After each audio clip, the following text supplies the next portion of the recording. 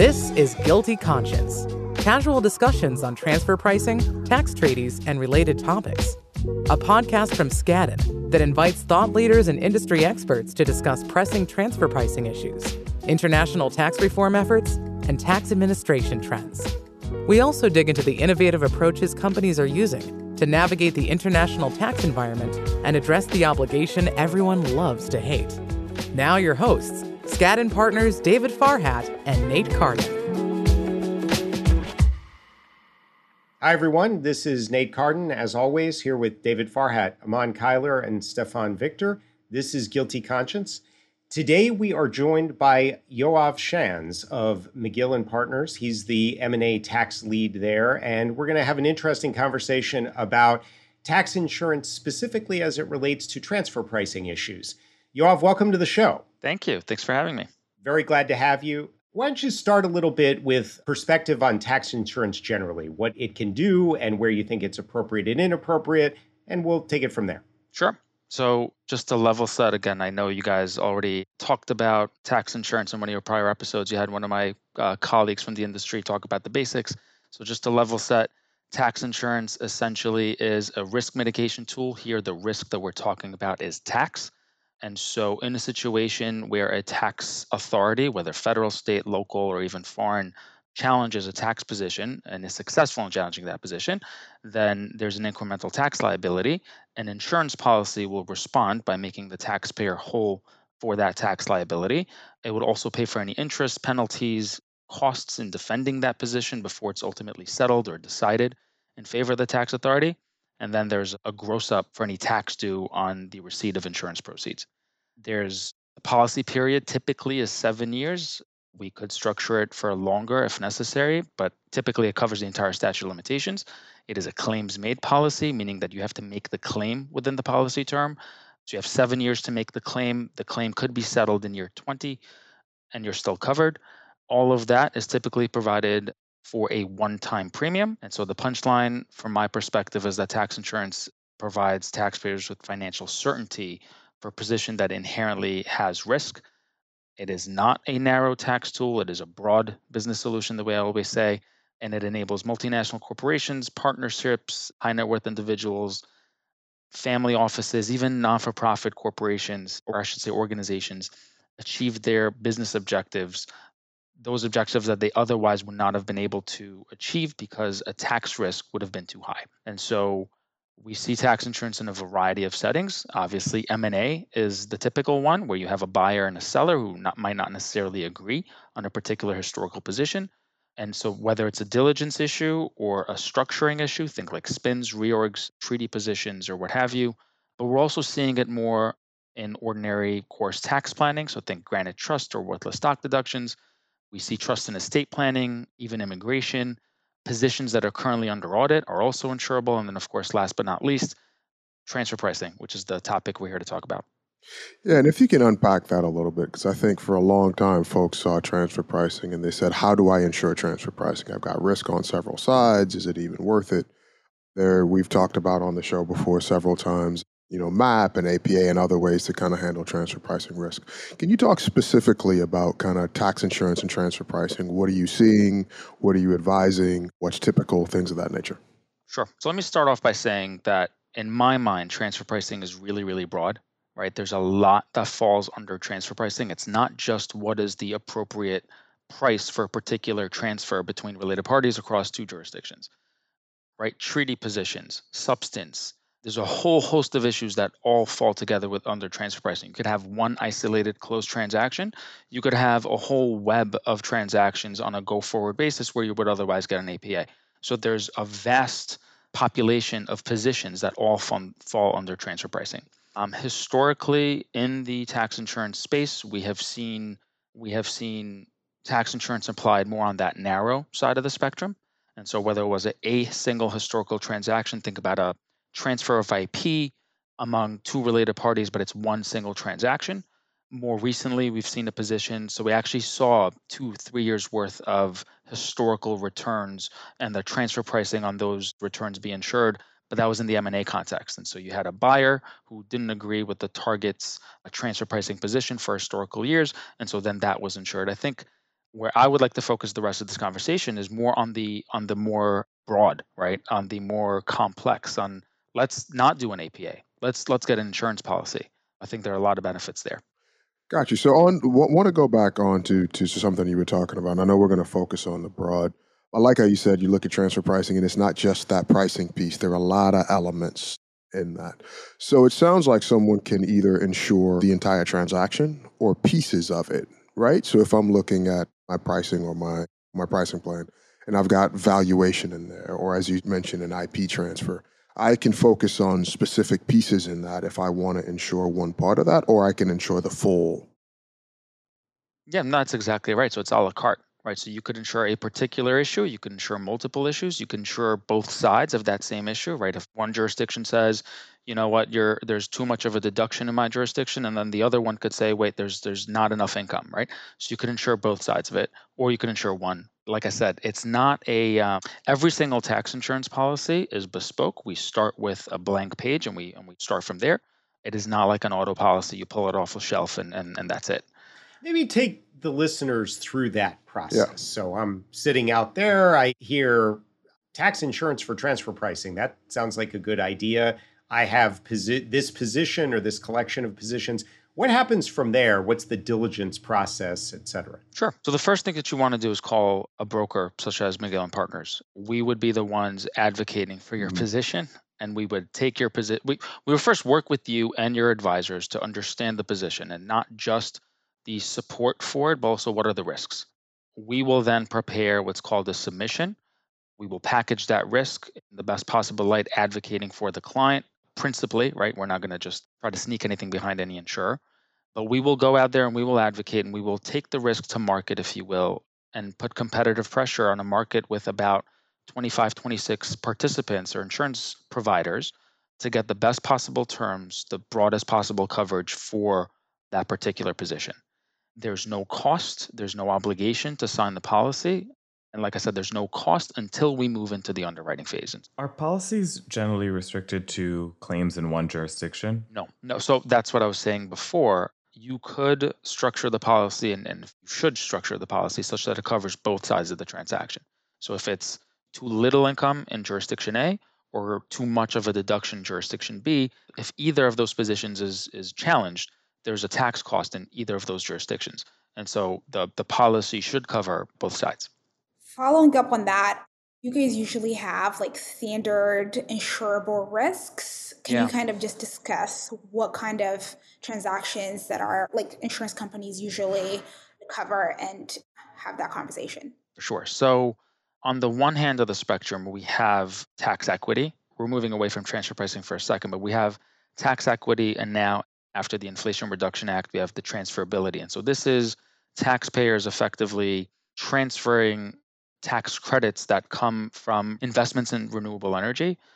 Those tax credits either are being sold to third parties or there are partnership transactions that are entered into when one party is benefiting from those credits where the other party is really not. That whole industry makes up today 50%, if not more, of the tax insurance market. Now, that number, from my perspective, needs to be in the 20% range. And so, what that means is that there's a whole host of other tax positions, whether they're US or non US or state and local, whether it's tax free kind of structuring transactions, whether they're treaty positions, withholding positions, trust and estate planning, what have you, all of that. There's just so much more of anything that isn't tax equity. That needs to make up 80% of the market.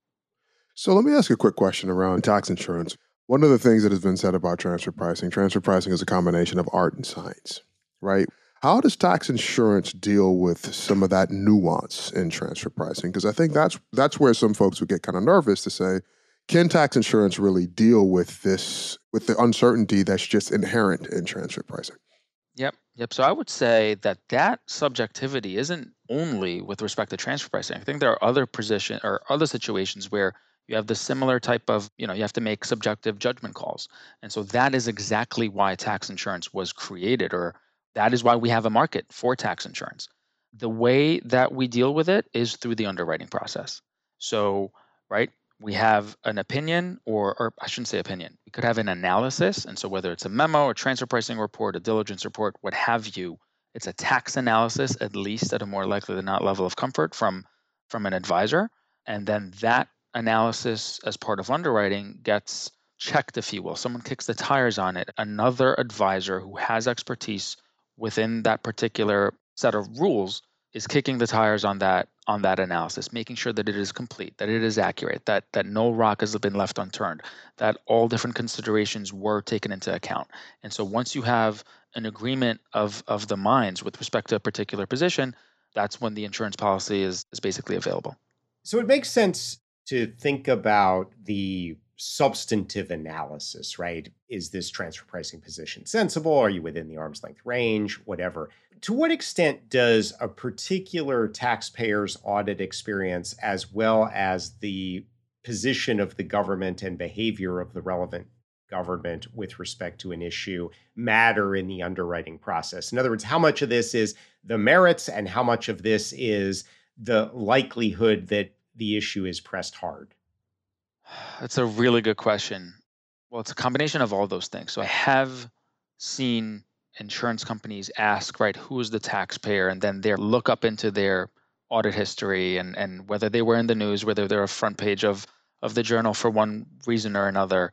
They do look at the motivation for why they're even trying to get tax insurance. Is the transaction being motivated by a business purpose and is supported by economic analyses, or are they just saying, listen, we'll do this if you could get the insurance. If the insurance isn't there, we're not doing this transaction, right? That's a completely different dynamic. And so they do look at all those factors that you mentioned. So moving forward a little bit, so how does the process work once the risk comes to fruition, right? Putting together a claim is there's a hairline trigger for a claim. So if you just get questioned by a tax authority on any position in your return, and that return includes a position that was insured. So if they're asking you about your interest deductions, but you're really, you're covering something else with a policy, even if they're asking you about something else within the return, that is automatically a claim. So right off the bat, you have to make a claim by the terms of the policy. You have to notify the insurer, and that effectively stops that 7-year clock. And so you're protected by the policy. Should that particular position that was insured ever get challenged, you're already protected. The second thing is this is a collaborative process, right? So an insurer puts its own capital at risk to protect the taxpayer's position. They're not there to say, go ahead and settle or go ahead and fold. They're there to, because they believe in the position. So they're there to say, let's together fight the tax authority and defend the position that we all believe is the right position. So obviously, two minds are better than one. That's typically the case. And so not only do you have the client and its advisors, you have the insurance company and their advisors working together collaboratively to get the best possible argument to defend the position. I would say this, two anecdotes. First is when I was talking to one of my colleagues, and he was telling me a story that one of his clients is undergoing an audit. They picked 4 different positions that the IRS is going after, and they asked if any of those positions is backed by an insurance policy. It just so happens that one of them, in fact, was insured against. And so the IRS just left that one alone. And so I think that gets back to what we said earlier. You are not able to get an insurance policy if the position isn't good, if it's not a really supportable position. And so I think right off the bat, that position was just let go. They stopped asking about it. So the punchline there is that tax insurance actually strengthens the position that is being insured. Let me stop you there for a second, Rob, if you don't mind. That's an interesting position because I would think the government would say, okay, taxpayers insured on this one, they're not going to fight me as much. They'll be more likely to give it up. Have you ever fought with an insurance company? Yeah, I would say it's the exact opposite. So I think there's 2 points there, right? The first is, like I said, it actually strengthens the position. Someone, an unrelated third party with the interests of the insurance company at heart, came in, looked at the position, and agreed that it is right.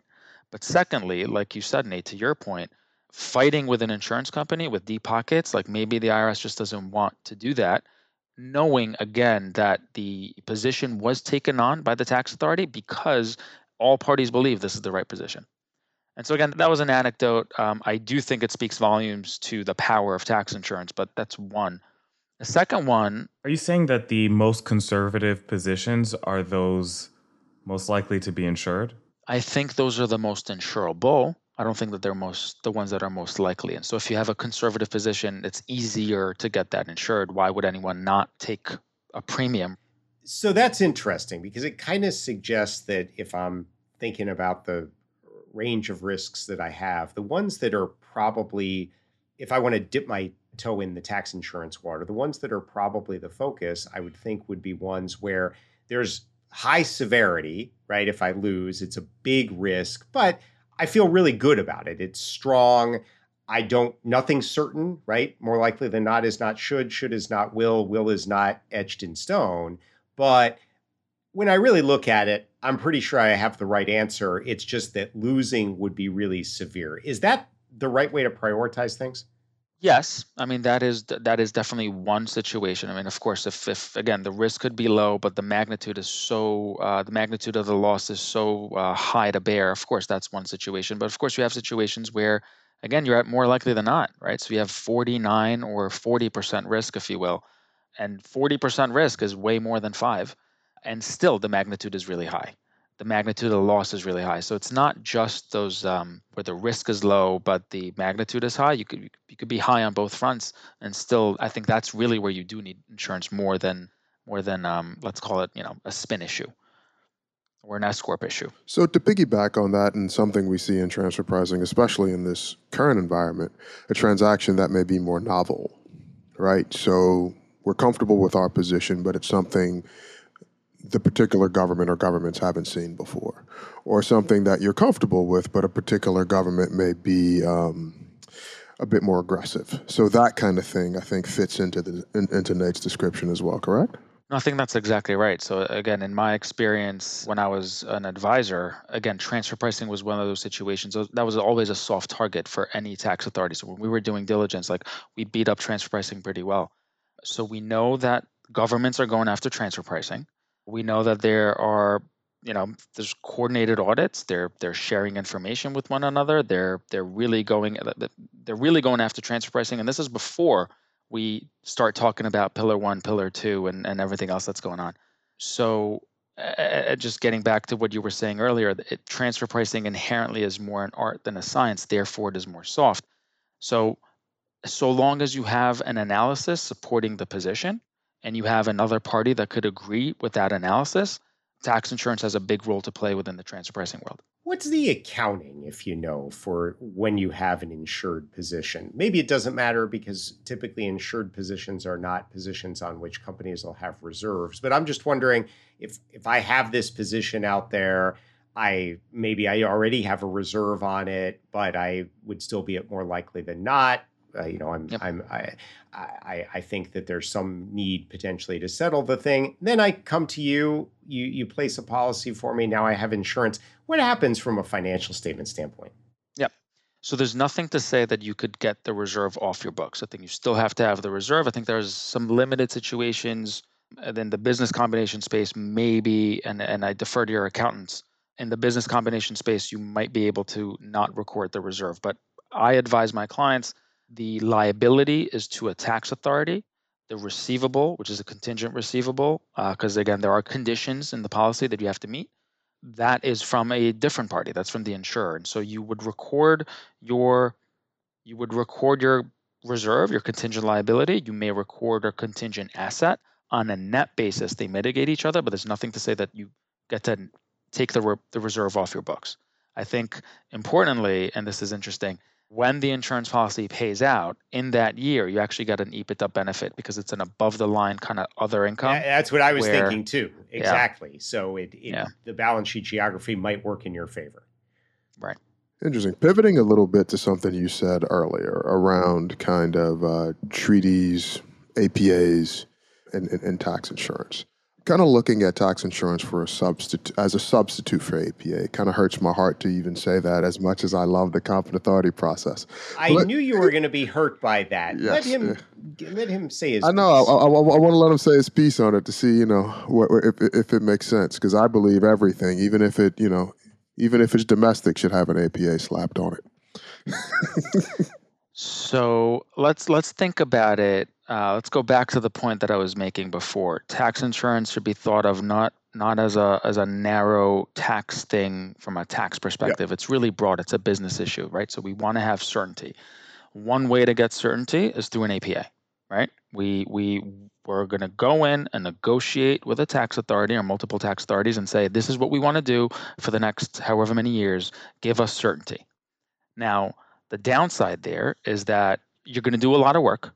You're going to give all that work and volunteer all that information to a tax authority to start negotiating. So you have no control where you're going to end up. And even when you get that APA, I don't think, and you correct me if I'm wrong, but I don't think that you're fully shielded from controversy later when 2, 3, 4 years later, right? So the tax authority could still come after you. And so what I'm suggesting is do the same amount of work, right? Engage David Farhat to do your transfer pricing work. I like that part. So we're still doing the same amount of work, but then instead of giving it to a tax authority, we're giving it to one of your peers who would corroborate all of the work that you did. And then essentially, if a tax authority comes, great, you're protected. And if they don't come, also great, because they're not knocking on your door. But the point is, if they do come knocking on your door, you're protected by an insurance policy that will make you whole for interest, for penalties, for contest costs, and for gross up. And so talking of, I was saying before, I had 2 anecdotes. The second one was I was talking with one of the insurance companies about a claim that they recently had. I'm sure you're going to ask this, who controls an audit, right? The taxpayer controls the audit. There's an insurance company does not want to step into the shoes of a taxpayer. They're not in the business of managing tax audits. They want the taxpayer to leverage its existing relationship with tax agents and let the taxpayer run the day-to-day. But of course, it's their capital on the line, so they want to be appraised of the process, right? When are you having calls? What information is being exchanged back and forth? They want to have input with respect to that. And so a lot of times, and this particular situation that I was referring to, the taxpayer prepared a response to the tax authority. They shared that response with the insurer because they had to. The insurer looked at the response that was prepared. And now I don't advocate that anyone do this, but it seemed like it was very quick and dirty, if you will, right? They didn't put a lot of thought and effort. And so that the insurance company with their advisors basically started from scratch, put together a completely different response that was much more robust, much more organized, framed the response better. That went over to the tax authority, and the tax authority just went away.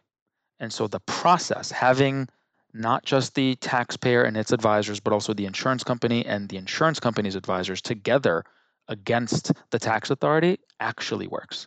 That's very interesting, and I appreciate you putting it that way. And say, for instance, I have a transaction and I'm in jurisdiction A, but I do the transaction with jurisdiction B through F. F may be material, but not as material as B. Or I may not have a treaty in jurisdiction F. Right? There could be several different reasons I don't want to do an APA with jurisdiction C forward, but I want to do an APA with jurisdiction B. Can I use tax insurance in a way where I negotiate an APA with jurisdiction B, and then I get this protected further? And would I have to wait till the APA is over, or can I do it ahead of time? Something like that. That's a really good question. To be honest with you, I think it ought to be possible. I think it hasn't been done before. If you have a client, please let's work on it together. But in all seriousness, it hasn't been done before, but that's not to say that it can't be done. We're all starting with a blank sheet of paper. We could structure this risk transfer any way we want, right? We're starting with a blank sheet of paper. I don't see why that wouldn't be the case. Of course, there ought to be some kind of protections built in for the insurer. And so earlier on the call, we talked about protecting both sides of a particular transaction. Obviously, jurisdiction F and jurisdiction A, that transaction, you might not get the A side coverage if A is in an APA with B and C, right? And so I think there's some things to talk through, but there are a lot of very, very, very smart people here on the insurance front, really, really smart tax practitioners. They're very well advised. I think that that we're very, very flexible, and we ought to be able to come up with a solution for a situation such as what you just described. Yeah, good, because I always get scared when people say don't do APAs. It makes me nervous. I just think, again, from a practical perspective, it's going to take you 2 years or 3 years, and it does not give you the certainty that, in my mind, an insurance policy does provide you with. Earlier in the call, you said that you usually see tax insurance for like standard M&A deals, for example, like rep and warranty, that kind of stuff. So focusing specifically on transfer pricing, how many of these do you see, say, like in a year? How common is it? It is not, but we all are waiting for the floodgates to open on transfer pricing. And so it's not common, but it hasn't been. Have you seen any? We have seen a couple. So like I said, we've seen that one that was historical when in the M&A context. We've seen the one that was an IP transfer. I think 311B in valuation. It was a distribution of IP from one jurisdiction to the other.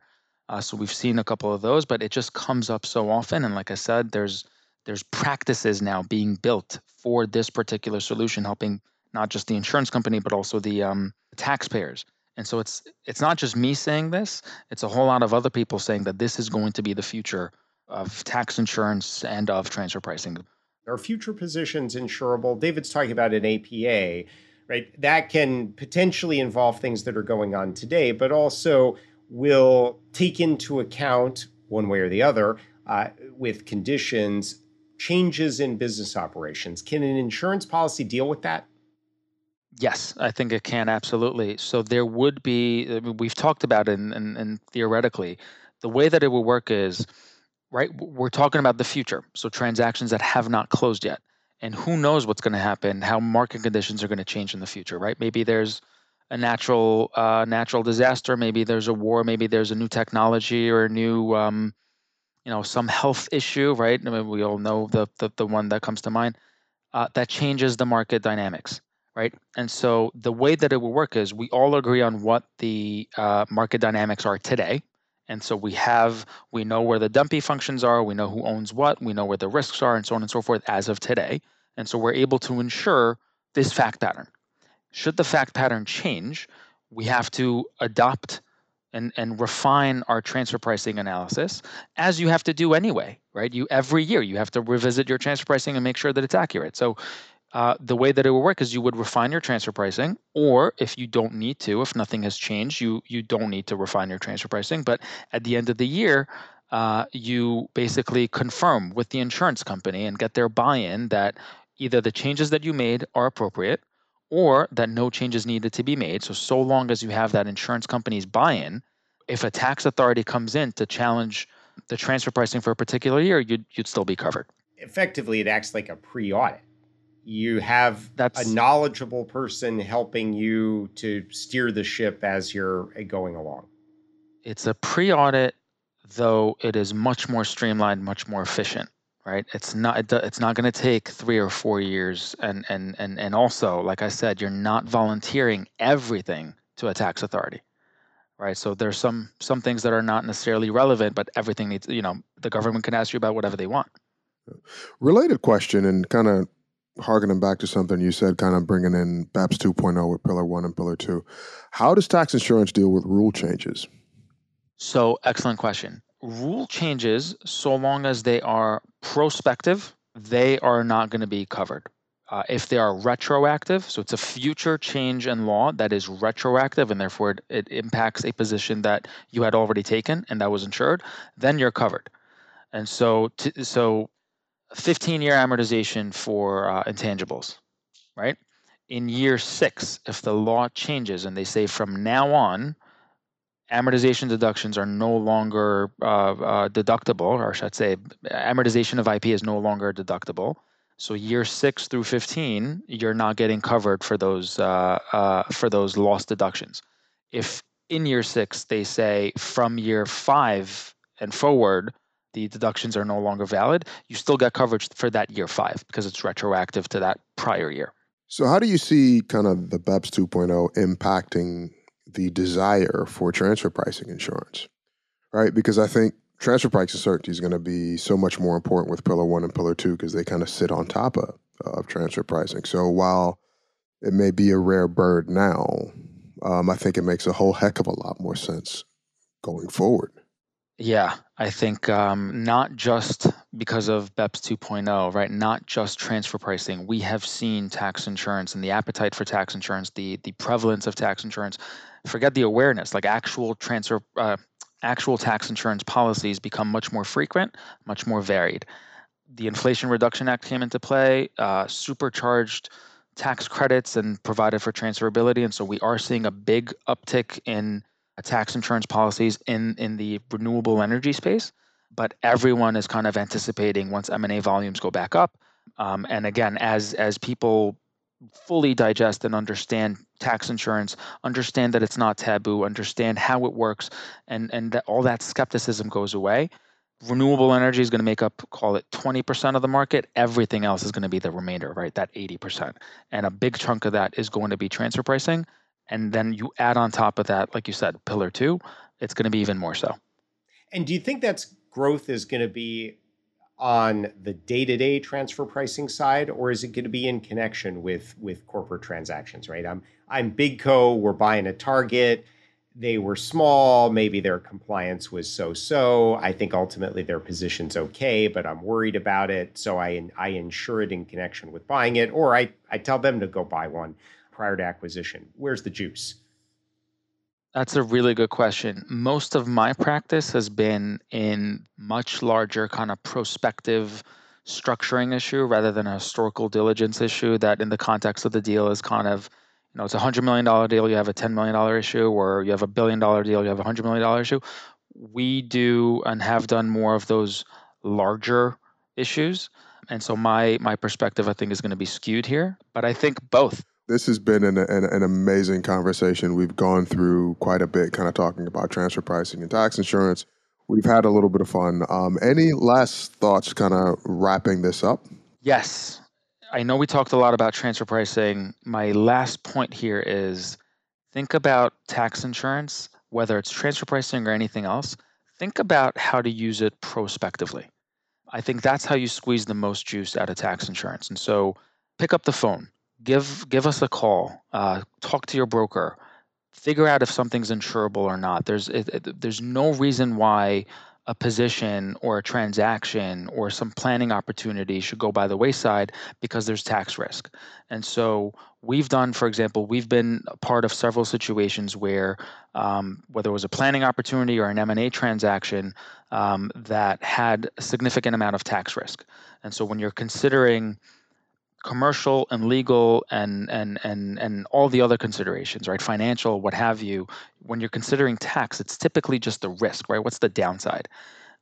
If you take that downside off the table with an insurance policy, I think you're able to make a more informed, better business decision. And so thinking about a transaction, an upcoming tax opportunity, you don't need the opinion or the step plan or the memo or what have you. You don't need that other party.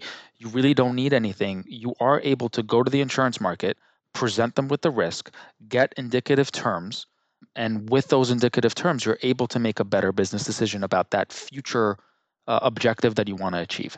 And so use tax insurance as proactively. That would be my last comment here. Don't drive looking in the rearview mirror. Good advice. There you go. There you go. I'm gonna write that one down. Well, thanks very much, Yoav. This has been a pleasure. We've enjoyed having you, and this, as usual, has been a lot of fun. And this is Guilty Conscience. Thank you for listening. Thank you for joining us for today's episode of Guilty Conscience. If you like what you're hearing, be sure to subscribe in your favorite podcast app so you don't miss any future conversations. Skadden's tax team is recognized globally for providing clients with creative and innovative solutions to their most pressing transactional, planning, and controversy challenges. Additional information about Skadden can be found at skadden.com.